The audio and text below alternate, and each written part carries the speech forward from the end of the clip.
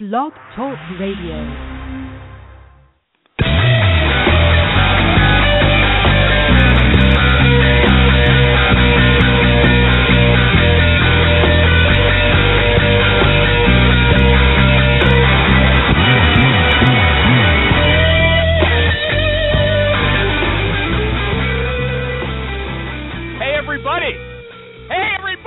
Recruiting Animal here on June 3rd. That's June 3, 2015. I don't believe that these years keep going on. That's what I was going to say. Anyway, I was reading an article this week called Most People Suck at Saying No. And the author, her name is Eva Glass-Rudd. I think that's her name, and I think the blog was Happy Talent Blog or happytalent.com, something like that. Anyway, she said, if you want to be happy, you have to be able to say no without apology and without excuses. Because if you don't say no, you're going to end up doing what you don't want to do. You're going to end up doing what you don't want to do. And if you give an excuse, you're just inviting them, that other person, to ask again when your excuse doesn't apply. For instance, if you say, I would do it, but I'm busy today, they're going to ask you about tomorrow. This Eva also points out that people use a lot of tricks to make it hard for you to say no. They might suck up to you to make you feel obligated, because if someone is friendly to you, you're expected to be friendly to them. And in this case, that means doing what they want. Or if you say no to giving them everything they want, they might say, well, can you at least give me part of what I want? You know, that makes them seem needy because they really need something. They're bugging you about it, but not too demanding. They appear to be reasonable, and you look unreasonable if you say no. Number 3 technique, they'll also use social proof against you. Social proof. They'll say, look, everybody else is doing it, which means it's the normal thing to do. And if you still refuse, then you're not normal. And, you know, you don't want to look bad, because then people are going to hate you. They really will. People will hate you. But she says, so what? Let them hate me. The trade-off is worth it. Remember that. And to be a good recruiter, you have to be ready to say no to people all the time. It doesn't matter if they feel hurt, and it doesn't matter if they hate you. You know what? Hate can't hurt you. Remember that. And if you think it can, you're going to end up sending a lot of inappropriate people to your hiring managers for interviews. Now, I'm going to close by saying, or reminding you, there's one place in the recruitosphere where you're free to say no. In fact, you're free to express all your honest negativity, because we'll probably hate you no matter what you say. And Jerry, what show is that? The Recruiting Animal Show!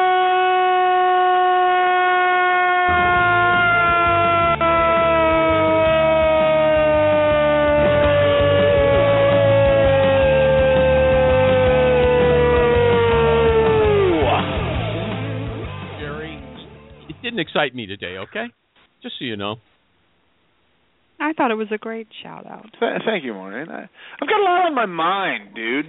To be spot on every Wednesday at 12:03 and a half. My come on.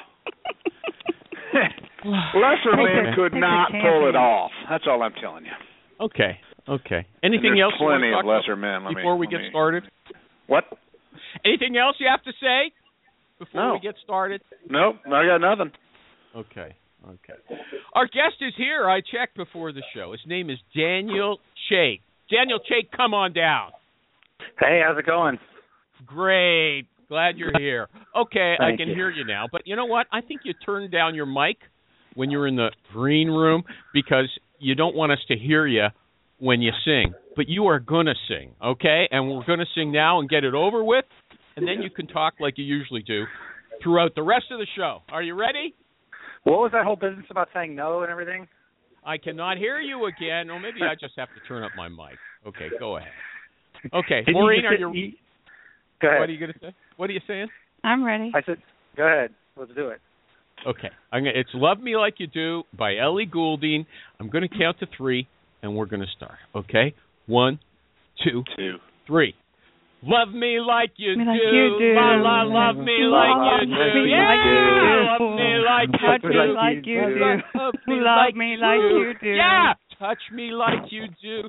Come on, Daniel. Love me like you do. Love me like you do. What are you waiting for? Touch me like you do. Yeah, should we do it one more time? Love me like you do. Love me like you do. La la, love me like you do. Love me like you do. Love me like you do.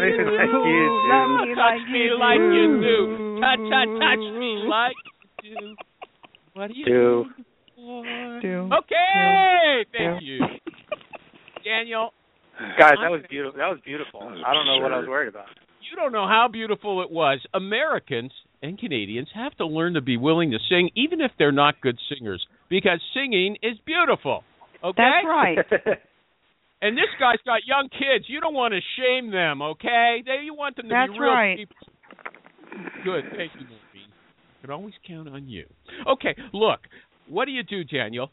Oh, don't tell me, because I'm gonna read the introduction. I know what you do, and I just want you to say yes or no, and correct me if I'm wrong. Is that okay? Deal. Okay.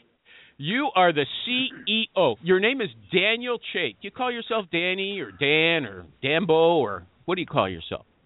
Usually Daniel, but Dambo works. Never heard that before. Me neither. Okay. You're the CEO of Greenhouse Recruiting Software. Your name is spelled Chait. Your brother, Wrong. I was telling Jerry, it's what? Chait. Chait. Your brother's a famous liberal journalist. Jerry's a very right-wing person. Okay, I wanted to say that. Anyway, and he told me... Can I clarify something? What? I'm a staunch libertarian. Okay, sorry. There's a difference, dude. Yeah. Okay. Sorry. Can I clarify something? Yeah. I'm an idiot about politics. There's a reason my brother does what he does, and I do what I do. Okay. Let's leave your brother out of it. I couldn't resist. Okay. On Twitter, you're DH Chait. That's DHCHAIT. I got it right. And your company site is greenhouse.com. You are a guy who agrees with our contention on this show that hiring managers are the stupidest people in the world, and they need someone to hold their hand through every step of the recruiting process. So Greenhouse, as far as I understand it, is an applicant tracking system that isn't just a place to store data. It spoons-feed people every step of the way, teaching them how to recruit. Is that right? Yeah, you got the headline right. It's also, by the way, it's greenhouse.io, not greenhouse.com. But yeah, basically... What? Details matter. I know. So, look. That changes everything right there. I'm thinking greenhouse.com. That's a cool web address. Tell you what, Greenhouse.io. No. Tell you what, if you want to go shell out for the domain name to the guy and hand it off to me, I'd be more than grateful. Okay, listen, talk into your phone. Just remember that. Okay, we're going to get really into the show now. Now, you told Jeremy you told Jeremy Roberts, our good friend at SourceCon, that being good at hiring isn't a secret. Hundreds of books, newsletters, and articles explain the same best practices over and over again. All you have to do, you say, is read Lou Adler, John Sullivan, ERE, Fistful of Talent, and you know what recruiting is all about. So since our audience here is all recruiters, everything you tell us, we should already know. Is that right? Yeah, I think, there's a real issue here. We always try to say that we're not trying to reinvent the wheel. We're just trying to implement the wheel. This stuff write down your questions ahead of time and ask them to your candidates. Write down their answers. That's a basic thing that most companies literally don't have in place. And so, yeah, I think that by and large, what needs to happen in recruiting in order to help companies get better is just make it easier for people to kind of systematize things and less up to these individual managers Look, make I like it. No, make it on up this as they show, go. he's just, hold on a second, Danny is just regurgitating what he says everywhere. You're not supposed to do that here. That's why we get you to sing, so you talk like a real person instead of a machine, okay? So he's not supposed to tell you what he knows about his product and his service? He's supposed to now make stuff up he's never even thought of before? That's unfair. He's not addressing the question, okay? I said recruiting has been discovered already. It's not anything new, okay? Everybody should know it. That's really what he's saying. He's not talking about recruiting. This is the interviewing process. Am I right? Yeah, I mean, it's interviewing, it's sourcing, but yeah, I mean, it's the whole thing. And basically, like you say, everybody tries to make it up every time on their own and kind of leave it up to these hiring managers. Do they really? Or is that just kind of your mantra, even though most companies really do have a sound interviewing process in place? There are companies that do. I don't think it's most. I don't think it's even close to most. I think is your background in recruiting, Danny? Yeah, I ran recruiting and HR at my last company. My original background is actually in electrical engineering. So I graduated from Michigan with an engineering degree. And he's a programmer. Okay, he's a programmer who's run all the recruiting in a big global company. So all right. He knows a lot about it. He said he's interviewed hundreds of people. Okay, hundreds. Almost but what about thousands, if you really think about it. What about this book you recommended? Who? The A Method for Hiring by Jeff Smart and Randy Street. If I read that book, do I know everything I have to know about recruiting? Yeah, I don't know. I mean, you could spend a lifetime and still learning, but yeah, I mean, it's a comprehensive system. It basically talks about the things that everybody talks about. You should have a scorecard where you define ahead of time what you're looking for. You should have a plan in place for how you're going to source, and you should measure all that stuff. You should be focused on you know what? We'll get to that. Evidence. We'll get to that. Turn the machine off, okay?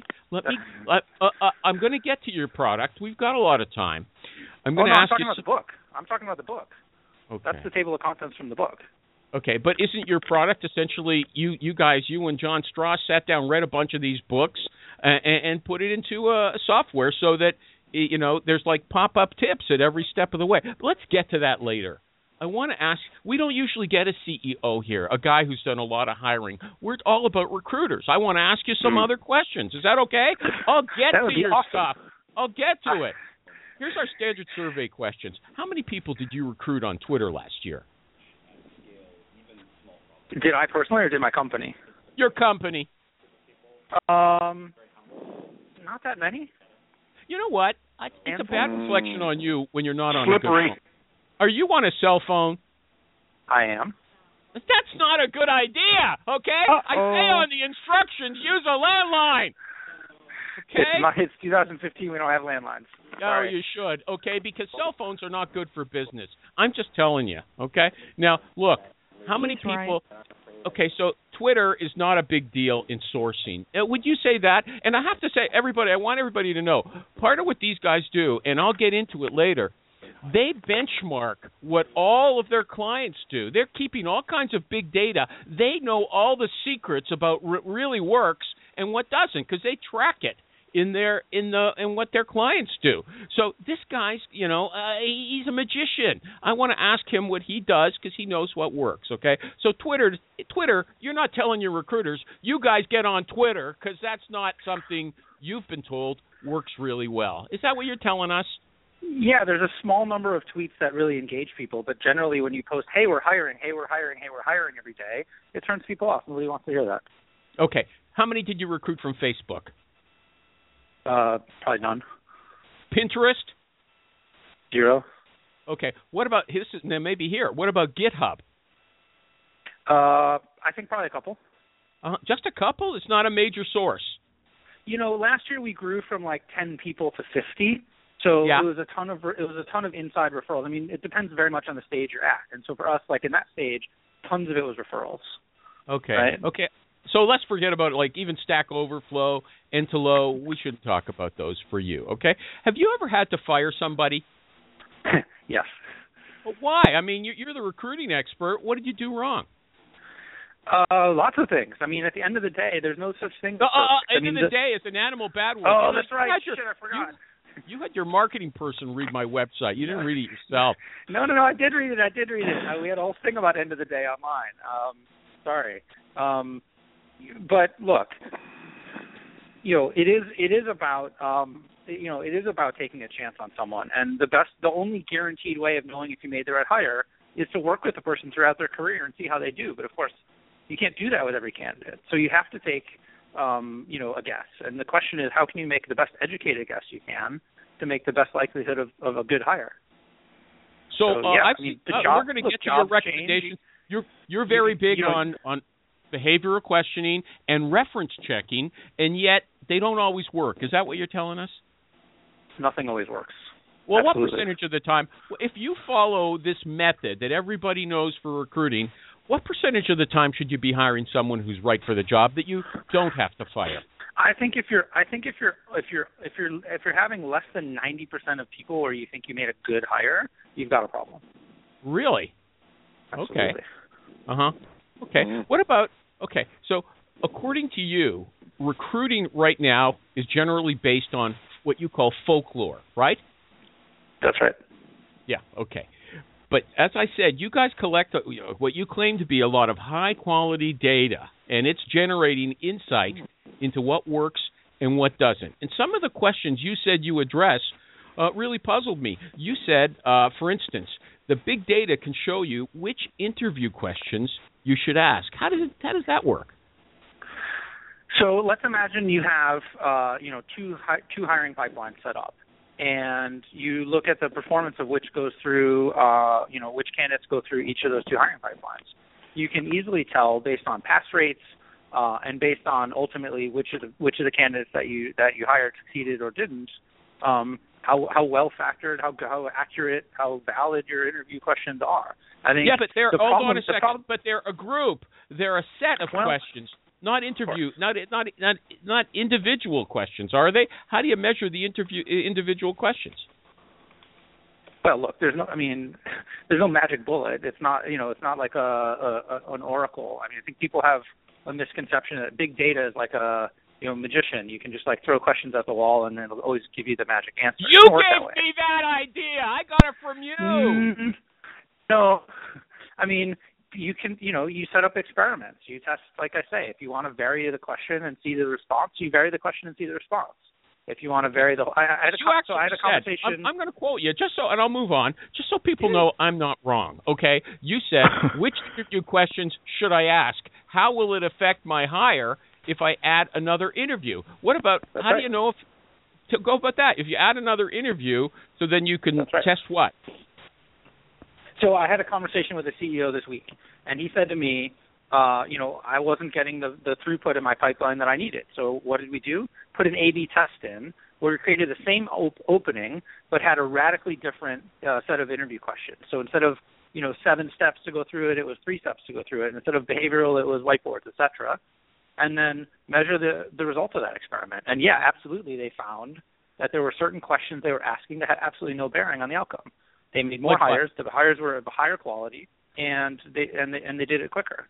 So people can kind of accrete like layer upon layer upon layer of crust in their interview process. Because every time they have a thought, they throw it in as another question.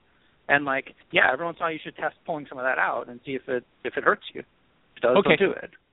This same thing with adding another interview. So if you're interviewing twice or giving to people 3 interviews, and you add a 4th. That's going to show up. You'll be able to tell if you're getting better results with 4 interviews than 3? Yeah, you'll see. Are we collecting more data or less? Are we taking substantially longer to get people through the pipeline? Are good candidates turned off? Like you can look at in relation to why candidates don't make it through. Is it because they quit our process and took another job before we even finished? Or did we turn people away because of culture fit or a particular skill that we uncovered? Okay, I'm losing you. I don't know what you're talking about now. Anybody else got any questions for Dan before I move on? Sure, I've got a question. When you guys began this conversation, Alejandro's in New York. Just so you know, he's one of yours. Okay. Yeah, I'm in New York. So when you started the conversation, you said that you're seeking to eliminate recruiting folklore, or the elements of recruiting folklore. I'd like a definition there. What are we talking about when we say recruiting folklore? How are you going about that? So let's take one aspect of recruiting, which is sourcing. Where do you get your candidates? if you ask most companies, like, how do you guys find candidates? What you'll hear is a mix of basically the habits of the people they've hired. So you hire somebody who's like a LinkedIn jockey and they sit on LinkedIn all day. You hire somebody else that, posts a bunch of ads on different job boards. Hire somebody else that like goes to meetups and tries to network with people. Like, there's your recruiting strategy. It's not based on any kind of master plan, any kind of evidence, any kind of measurements. It's based on folklore. It's based on, I did this at my last job. And so that's really the type of thinking that we're looking to help people get past. That's what I mean by folklore. Does that make sense? It does. Thanks. Is that what you've seen? Yeah, that's how we do it. Yeah. I mean, you get a lot of that. I think that it depends on the organization. Absolutely. How effective are job boards, since you mentioned them? Do you have stats on that? Yeah, I mean, there's two kind of main ways of job board will work. There's the kind of general purpose kind of volume-based job boards, your Indeeds and those guys. And then there's the, highly targeted niche sites, your Stack Overflows, as you mentioned, or Dribbble. And they're very different. So depending on what you're looking for, if you're looking for a designer or a developer, I would say absolutely go to those niche sites. If you just want some candidate flow because, hey, you're hiring an office manager, throw something up on, Simply Hired and, you get your candidate flow. It works really well. I think where you mix the two is where you really have an issue. If you're just advertising on Indeed for, JavaScript programmer, good luck, Okay, hey, Animal. I have accepted the responsibility of being Jeff Newman's question asker since he's in a position now where he can't ask questions or what have you. I think it's going to end up being a bit overwhelming for me, so I'm just going to ask 2 questions, but then I'm out. I'm done. I'm resigning as his interpreter. Question number 1, why doesn't Greenhouse allow you to customize reports or pay for an add-on? And then secondly, past performance equals present performance. Why wouldn't you repeat what works? I'm done now, Newman. Alejandro is now your interpreter. Later. Oh, thanks. On question number 1, I feel like you might be operating on outdated information. We do have a customized reporting add-in called Greenhouse Analytics. Great. It's based on Amazon Redshift and Tableau, and lets you build and customize your own reports as historical data, etc. I don't understand the second question. If past performance, I believe he's talking about folklore. Yep. If your folklore works for you, what's the problem? Why wouldn't you just repeat that? Right. Okay. So the issues are, I'd say, maybe twofold. So number 1, you may be wrong about what worked for you in the past. Ooh. So if you don't have accurate information or complete information, about your historical actions and their results, which most people don't, then you're kind of guessing that it worked. Right, and also you're bringing that into a new environment with new jobs, a new employer brand, a new labor situation. So it may not continue to work in any event. That's kind of point number 1. Is the things that maybe you think used to work maybe aren't so effective after all. Point number 2 is you don't know what you weren't doing to begin with. Right, so just because you were focused on that one technique and got some results, you may have kind of found something that worked, but you could have been doing stuff that's way better. Maybe you should have been running a referral program. Maybe you should have been doing campus recruiting. And without stepping back and looking at a holistic kind of overview, you're just basically following your habits. And so I think, you should always be thoughtful about the overall mix and not just keep doing the same thing over and over again. So it's fair to say that you're an advocate of measure everything. I think so. Yeah. I mean, absolutely. If you look at the way people advertise their products and try to get customers, they're incredibly systematic about how they measure, incredibly systematic about how they approach where they're going to advertise and how they're going to get interest. You look at the way people buy job ads. It's like Mad Men days. It's like the 50s. You go and buy 6-figure job ad spend somewhere, and then maybe later down the road in a year you might or might not get some candidates. It's crazy. You go buy Google keywords to sell your product. You bid on them down to the penny, and you measure it and update it in real time. So it's night and day, and I think ultimately that's where all of recruiting should be headed. What about people who don't have, like your kind of software, it's for corporations. It's not for third-party recruiters. Am I right about that? That's right. Okay. So what about a third-party recruiter? Can they do the same kind of measurement that you're doing without the technology? I think it's hard without technology to do like systematic measurement, but I think they absolutely should be doing the same kinds of things, right? Because they're ultimately trying to create candidate flow as well. So okay. The best way to make first contact. The best way to make first contact with candidates: phone, email, text, if possible. Do you have any stats on that? Any feedback for us? Greatly depends on the candidate, right? It greatly depends on are you going after executives? Are you going after technical people? What labor market you're in?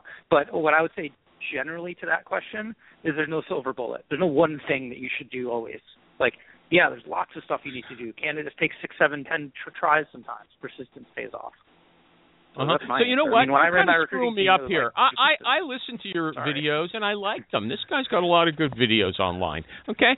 But, he kind of said, I can tell you exactly which interview questions to ask, and here he's on the show. No, I can't.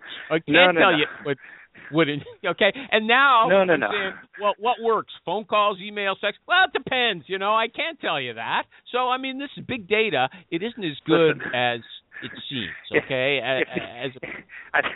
Listen, if the answer is as simple as, everybody should just send phone calls, well, then you wouldn't need any automation or measurement whatsoever. The exact point, the whole idea here is, you do need to figure out what's working in your situation, and you need to work, and people haven't been able to do that before. Well, give us an example at least of some. You said, okay, it's going to vary. Pick some jobs and tell us what works best for those. So let me give you one example. When I ran recruiting in my last company, we used to advertise for a given developer position on both Stack Overflow and a specialized financial site called eFinancial Careers, right? And what you found is you got, candidate flow from eFinancial Careers way higher volume than Stack Overflow, right? But what you found is that the people on Stack Overflow were much more technically focused, and when they got to aspects of cultural fit and did they want to work at my type of business, which was a consulting type of business, it was a much better fit. The people on eFinancial Careers, they wanted to work in banks, by and large.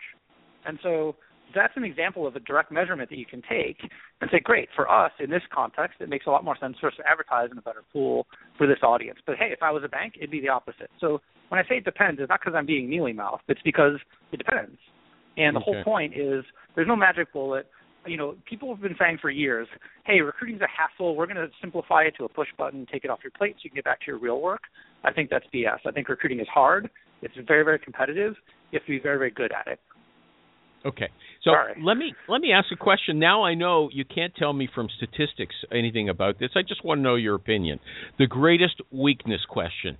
Okay, you claim that anyone who has had success has also had a lot of failure, and you give the example of these guys in the garage. Believe me, it wasn't so much fun in the garage. They didn't know they were going to be successful, okay? So then if you ask people to tell you when you're interviewing or when you've interviewed in the past or when you advise your recruiters, do you ask people to tell you what their worst failures were, and do you ever, rule them out on the basis of what they tell you? I think it's generally a pretty lazy question. It's not clear to me if I'm asking you that, why, what am I hoping to get out of it? What does a good answer look like? Or what decision would I make based on that answer? So I generally don't think it has a whole lot of value. And I think it makes you look like you haven't really planned for the interview a whole lot. So I don't think it's going to impress great talent, to be honest. So yeah, I don't see a whole lot of utility asking that question. People say it's go ahead, sorry. No, look, if you're looking, so one thing I try to look for is things like resilience or, people that want to actually, find out problems and try to tackle them that weren't necessarily problems they were given to solve. So people that step outside their job and take initiative. And those are great behaviors for lots of different jobs, and there's really good behavioral interviewing that you can do to get at that. But I think asking what's your greatest weakness, it's just kind of silly. Okay, you know what? You gave a very interesting example of your office manager, of somebody who likes to go out and solve other people's problems. She's a problem eater. You said she's transformed your business. A humble office manager whom you just said a few minutes ago, you don't even have to worry which job board you put the order on. You just slash it out there. But you said she's phenomenal, and the way, and you told us on this video how to determine you're talking to a problem solver. First of all, do you think you should be looking for problem solvers for every job? And now tell us how you do it. So I don't think for every job, although I do think that's one area where for most jobs. But there's certainly some jobs where you want people that are going to be satisfied doing the same thing every day. and people that are going to be too antsy or too uncomfortable, continuing to do a repetitive or mundane job. You should be upfront about who you're looking for that's going to like that, because there will be someone who loves that job. There's somebody who wants to sit there and, count the beans and file everything away. It's not for everyone. But to your point about, how do you find people that are going to, be problem eaters? Ask behavioral interview. I mean, my question on that is, tell me about a time when you solved a problem that wasn't given to you. And then drill in with skeptical follow-up. Why did you solve that problem? Why did no one else solve the problem? When you had a solution, did you do it or did you ask? How did you ask? What was the outcome of the solution? And the swing between people who have solid answers for that and people who really don't is enormous, and it's been backed up time and again. Absolutely. Mm-hmm. Don't you find, though, that people, or maybe people have to, reach back and pull out examples out of their memory on the spur of the moment? I don't know if that always works. That's my opinion about these behavioral I do think that is a potential shortcoming of behavioral interview, no question. But I think generally, by and large, like the people who have a flood of those type of stories that are really impressive, they stand right out, right? So in this case of my office manager that you asked about, I asked this question. I basically sat back for half an hour while she told me story after story of saving companies from bankruptcy, bringing and building up to fire code, stepping in the way of a lawsuit. These aren't like little things that your office manager files the paper clips away, right? And since she's been here, she does that same type of stuff, all the time. She's added to our company culture. She's got fire equipment installed in our office. I mean, it's just the ways that people like that contribute is just motivated by a whole different set of things, and they really want they're restless if they're not doing all they can. Okay, a few more of these, then we'll talk about your product because we're at the halfway point. Okay, can you base, if you're a recruiter who hires the same kind of people all the time or a number of times, should you be able to tell your client, based on the kind of data that your technology is gathering, how long the search is going to take, how many candidates are required, how many interviews are required? Yeah, I think the more you're hiring the same type of person over and over again in the same market, the better your quality of that information should be. So absolutely, after you've done dozens of searches for SQL administrator in Manhattan, you should have really good numbers on that. Here's how many candidates it takes to get from the top of my funnel to the bottom. Here's how the pass rates are at each stage. Now look, there's always going to be some variation in any funnel. The sales funnel is the same way. But generally, you should be able to predict that with a reasonable degree of accuracy. See, because one thing, we'll get to it, but one thing in your planning stage that your software advises people to do, you say they're supposed to schedule how many interviews they're going to have with each candidate for a specific job. How do they determine that in advance? Well, again, it's a question about how much evidence you have. And so at the very beginning, when you've never made this hire before and you haven't had any candidates come through, you have to make a guess. And so typically companies will start with one of our templates or framework to start with and say, great, we're going to do a screening call, we're going to do a phone interview, we're going to send a take-home test, we're going to bring you face-to-face for 4 interviews, we're going to do a reference check and make an offer. Like that's a very boilerplate, process. And there's standard things you look for at each of those steps, culture fit, different skills, the person's career objectives, what have you. You can start with something pretty basic like that and then improve over time as you get better data and measurement. So, there's no question that the first time you make a hire of a new type, you've got limited experience and limited information to draw from. There's no getting around that. And so I think ultimately, having a system that lets you optimize and measure is really the best way to improve that. And, that's how it works. Okay. Anybody got a question before I start asking him about his own product? Anybody online got a question? Nobody? Okay. They always say don't let people talk. Well, I let people talk. Okay. Now your basic premise is that companies stink at hiring. You're actually going out and telling people you are dumb. You guys are so stupid. You need me to guide you every step of the way. And that's what my software is going to do. I'm going to be your parent. And I'm going to guide you through the process, okay? And if you're applying to be my head of marketing, you're not getting the job. I'll tell you okay, right actually, I would do a very good job. I know tons about you, more than I know about most people, okay? Now, fair enough. How do companies usually interview? This is what you say. Most people simply grab someone off their desk who has a full-time job doing something else, who's busy, and at the last minute they say, go into this conference room or get on the phone and talk to a stranger and tell us if we should hire him. And they don't necessarily give the guy a resume. You don't have a job description. You don't know what the job criteria are. You just get thrown in there, and you end up asking people about their hobbies, and then the person gets thrown from one ignoramus to another who asks the same stupid questions over and over again. I've never heard that story before, okay? I never heard that they were that bad. I mean, I believe it because they act like they're that stupid. It happens every single day of the week. How do you know? I've seen it. I mean, I've participated in interview processes at dozens of companies. I talked to hundreds of companies in my role here, at Greenhouse, talking to our prospects. Like, more than anything, that story resonates with people. It's like, do you know? If you ask recruiters, like, do you know what questions your team is asking when they get in that room? Like, no, they don't, by and large. It's not that everyone doesn't, because a lot of people do, but by and large, companies really haven't planned that out. They haven't given the tools to the people that make the most difference, the most impact, which is the interviewers themselves. Absolutely. Okay, so you're telling me as well that if you've got somebody, a good programmer in your company, you can't just throw that person in with another guy and he can come out after a half an hour and tell you, this is a good programmer, you should hire him. Because you've said that you want to be with amazing people, whatever chance. One software programmer can't talk to another for half an hour and tell you if this guy's amazing or not? Sometimes they can, but you mean, because they probably don't. I mean, there's nothing against programmers, but like, they're programmers. They're not trained at interviewing. I mean, there's been lots of research on the point of structured interviewing and the idea that there are certain interview techniques that work really well. So most people haven't been prepared for that, I think. And so if you put people in a room, they're just as likely to ask a question about an API that they were working on yesterday, or a language feature that they happen to know about that makes them very clever, and really isn't very valid determinant of the person's quality at all.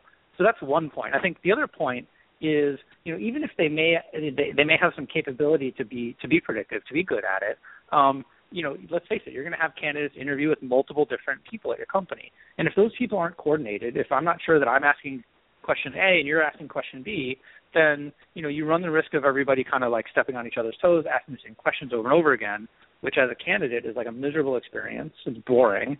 And as a company, it doesn't really give you a good opportunity to assess the candidates, Okay, so what happens with your software is the person gets, everybody's pre-scheduled to interview a candidate, and they get their calendar sends them a notice when the time is close, and also a package, an interview kit, telling them exactly what you're looking for and what questions to ask. Is that right?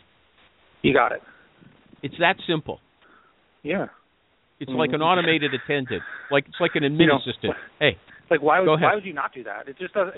I don't think there's anyone in the world arguing like, no, it's a bad idea to give your interviewers questions to ask. Like, have them write down the answers. But it's just not been done before. It's not been systematized before. That's really like our thing. That's really what we kind of specialized at first. And you're selling like hotcakes. You're a phenomenon, right? This is like killing the market. Am I right? I think we're doing pretty well. Yeah. Yeah. Okay. And so you've got a killer interview process. That's what I saw you call it. People don't like it when I quote themselves back to them, but I like doing it. Okay.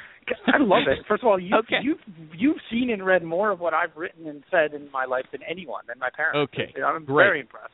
Okay. And anyway, so there's 3 different categories of things that you have to cover in an interview. First of all, skills, then personality, then qualifications, and other details. Okay.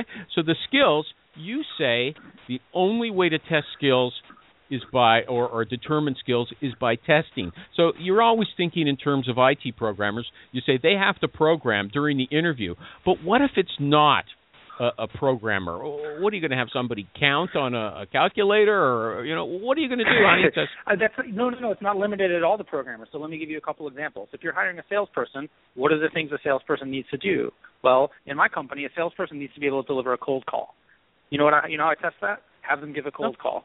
So we sit there across the table, like ring, ring, ring, hello. And of course, you prep them a little bit for what you're looking for, and set them up with the right context. But like at the end of the day, you're either going to freeze up in the moment or you're going to deliver a good cold call, right? I hire a finance person. They need to build Excel models. Guess what I'm going to have you do during the interview process, right? We're going to open up a laptop. I'm going to watch you in Excel, and we're going to give you some structure to that. We're going to give you a task to do, but I want to see you do it. Okay. If a third-party recruiter is sending someone into you, should they depend on you doing that part, or should they be testing these people like that in advance? It comes down to the evidence that the company needs. If I have a recruiter that I trust, that I've worked with for a long time, and I have good faith and good evidence that they do that amount of assessment ahead of time, I can assume that it's been done. Generally, I don't. You can't assume based on. Hold on. You can't assume based on the last job on the resume. No, you're kidding, right? No, I'm not. People, like, the world is full of mediocre people doing amazing things. Like, yeah, there's great people at all kinds of companies, but there's also people that are not great at all kinds of companies. So just the fact that you are, a programmer at some amazing tech company or a salesperson at a great sales company doesn't mean it's not proof. It's maybe a little bit of evidence, but you certainly better back that up with a check. But you also say, go ahead, finish your point. And what made you successful at your last job may have nothing to do with what's at this job. So we talked about a salesperson earlier.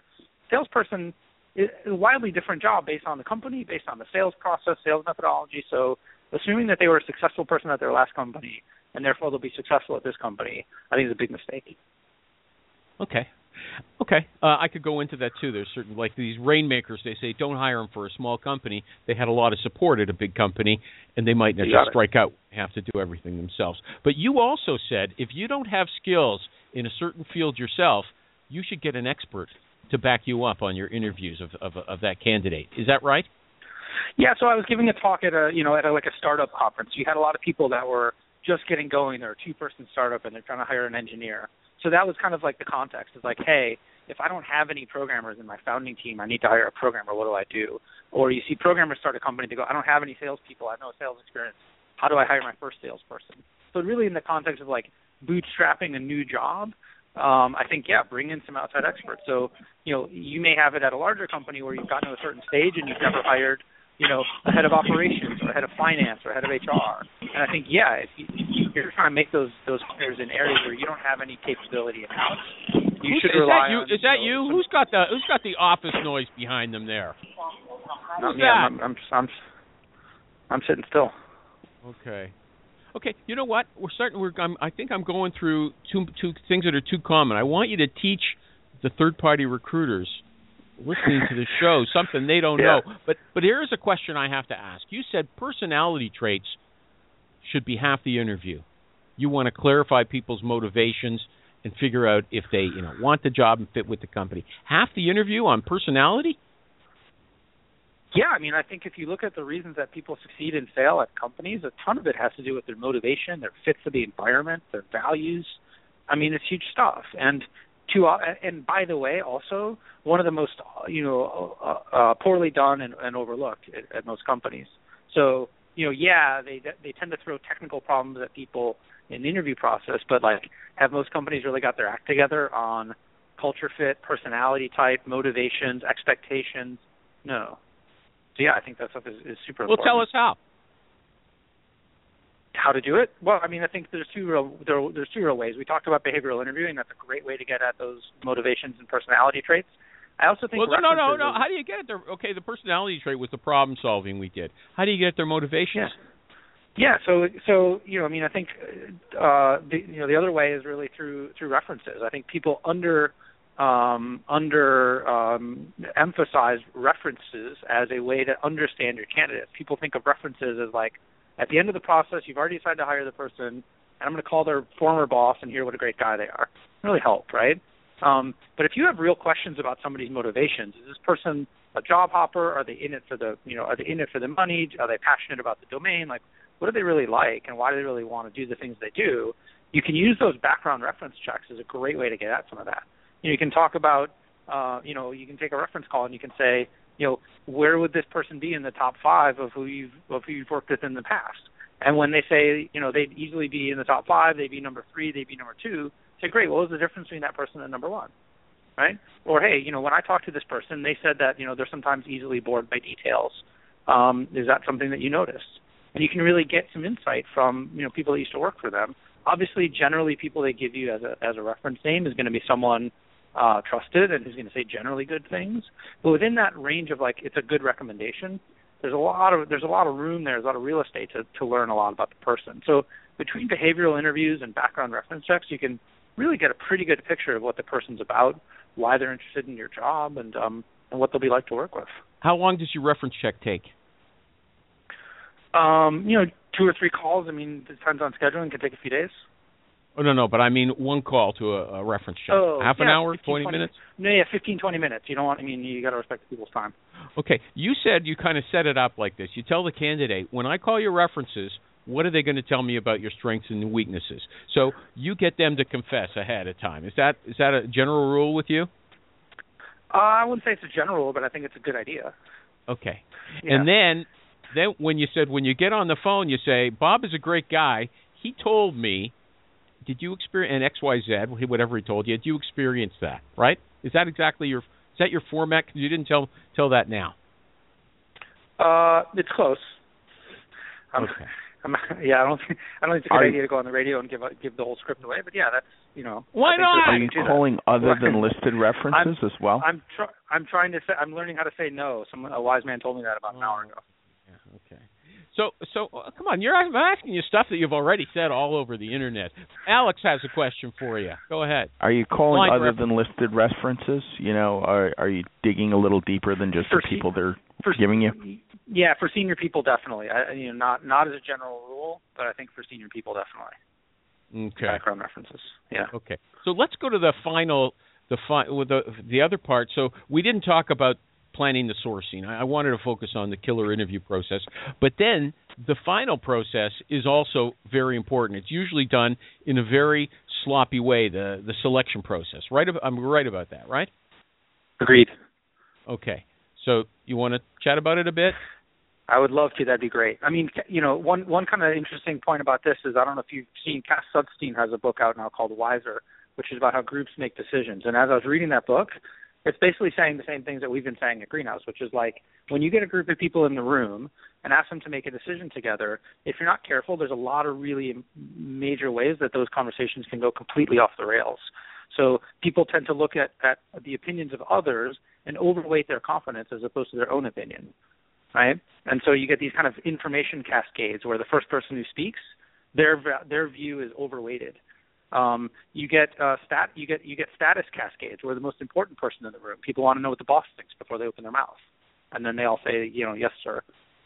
Not to mention the very basics of people generally don't remember all the candidates they met with. They don't remember what they asked them. They don't remember what the answers were, what they thought about them. Those views can change over time. So, yeah, I think, the kind of post-interview huddle where you get everyone around a table and chat about the candidates is riddled with errors, and if you're not careful about it, is a major source of hiring mistakes. Okay, so what you have to do during the interview then is give everybody the exact same questions to ask? Is that what you... Totally. Okay, so yeah, and they score them on a scale of 1 to 10 or something like that? How do they score them? Yeah, I'm not a big guy on numbers because the next thing everybody wants to do is take an average of those numbers and hire the one at the top of the list, which I think is silly. So we really just ask you to evaluate them as did they clear the bar or not. Okay. And by collecting the same data from lots of different interviews across lots of different candidates, you actually get a pretty fine-grained view of the people, even with just a kind of thumbs up, thumbs down. Yeah, so you get these 5 people who have interviewed this person, and they can look at their reports and then make the decision objectively. Is that what you're saying? Yeah, I mean, there's always going to be subjectivity here, but I think the real issue is when you get together to discuss a candidate at the end of the process, there's sort of 3 questions you really want to have answered. Number 1, of course, where is the candidate strongest and weakest? Everyone's different, and you're never going to have, you might have that like purple squirrel or whatever they talk about where they're perfect at everything, but generally you have trade-offs to make. Number 2, what don't we have enough evidence about? So where have we said this is an important criteria for us to make the hire, but this candidate, for whatever reason, we don't have the data we want on them. And then number 3, where does the team disagree about this candidate? Where has someone said they're really strong on leadership, and another one said they're really weak. And I would say if you're going to get together and spend your time talking about candidates, focusing on those three questions is a really important way to avoid mistakes and make smart decisions. Okay. And if you're a third-party recruiter, and now you've scared me. I just never realized it was this bad, okay? I mean, I know they do dumb things. You find them the one person in the country who can do the job. They say, we have to get 3 people to meet him, and we can't get them all in town on the same day. He's only here one day. He lives on the other side of the country. Too bad, okay? So they're foolish. I understand that. But this foolish, you've made them seem like they're all on acid or something. What are we supposed to do as people outside the company? How do we apply this discipline? Should a third-party recruiter say, look, Miss Hiring Manager, I just want to make sure things run smoothly on the inside. I'm going to, can we work on a list of questions? Or usually you imagine they know what they're talking about, maybe even better than you. So what would you do now? Now that you know, what would you do if you were on the outside? Yeah, and no, I've been there. In my last company, we used to, we had a very rigorous selection process. We would hire, people that were fantastic, and then we would put them on client projects, and the clients would insist on re-interviewing them before they went on the project. And what we learned very quickly was the clients were completely random.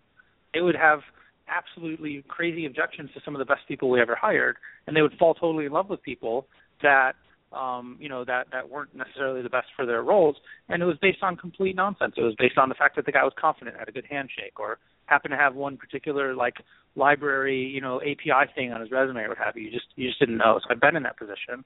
I think, you hit the nail on the head. Actually, is you should have an understanding and agreement with your customer as an outside recruiter about what exactly are you going to put the people through before I get to see them. And I want to know what the product is that you're sending me. What analysis have you done on them? What questions have you actually asked them?